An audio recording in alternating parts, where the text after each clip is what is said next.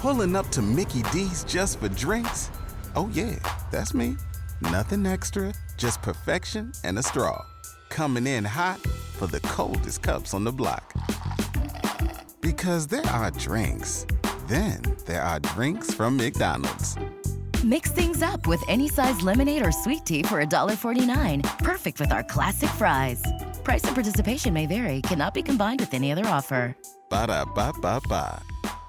Warm with an exclamation point. We've been telling you for days. Gave you the first alert last week. Record high and low temperatures, and that's what we've had so far this over the weekend and now leading into this week.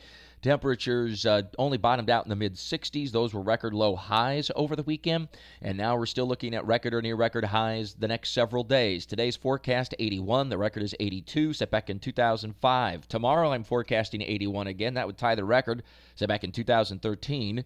Wednesday, forecasting 82 would fall just short of the record of 83 degrees, set back in 1989. And then it looks like Thursday, we won't make it to the record high. We'll be at about 79 or 80, and the record is pretty warm. It's 84 degrees, set back in 1947. We ought to be in the mid-60s this time of year. We ought to be having the coolest temperatures of the season right now, and obviously that's not the case, and it will turn cooler finally by Friday, but it's certainly not anything dramatic. We'll still be around 70 degrees, and then there's another warm-up for the beginning of the weekend, but that will be ahead of a stronger cold front that will finally roll through the area Sunday and Monday, and we should see at least seasonal temperatures next week, which is lows in the 40s and highs in the 60s, and we may even be colder than that. So there's some winter in sight, but it's going to be a while before we get there. In the meantime, with these very warm temperatures and seasonable temperatures the next few days, we'll have some sea fog at times, especially closer to the coast and the intracoastal, and at times that'll try to work inland a little bit, so beware of that. It can cause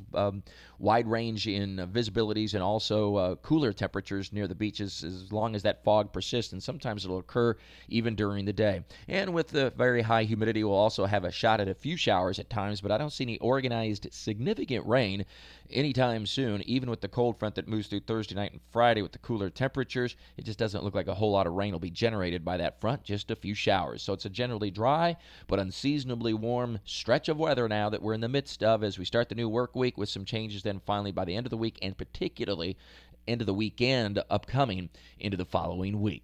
With all your weather all the time, I'm Chief Meteorologist Mike Burrish from the CBS 47 at Fox 30X Newsjack's First Alert Weather Center for 104.5 WOKV.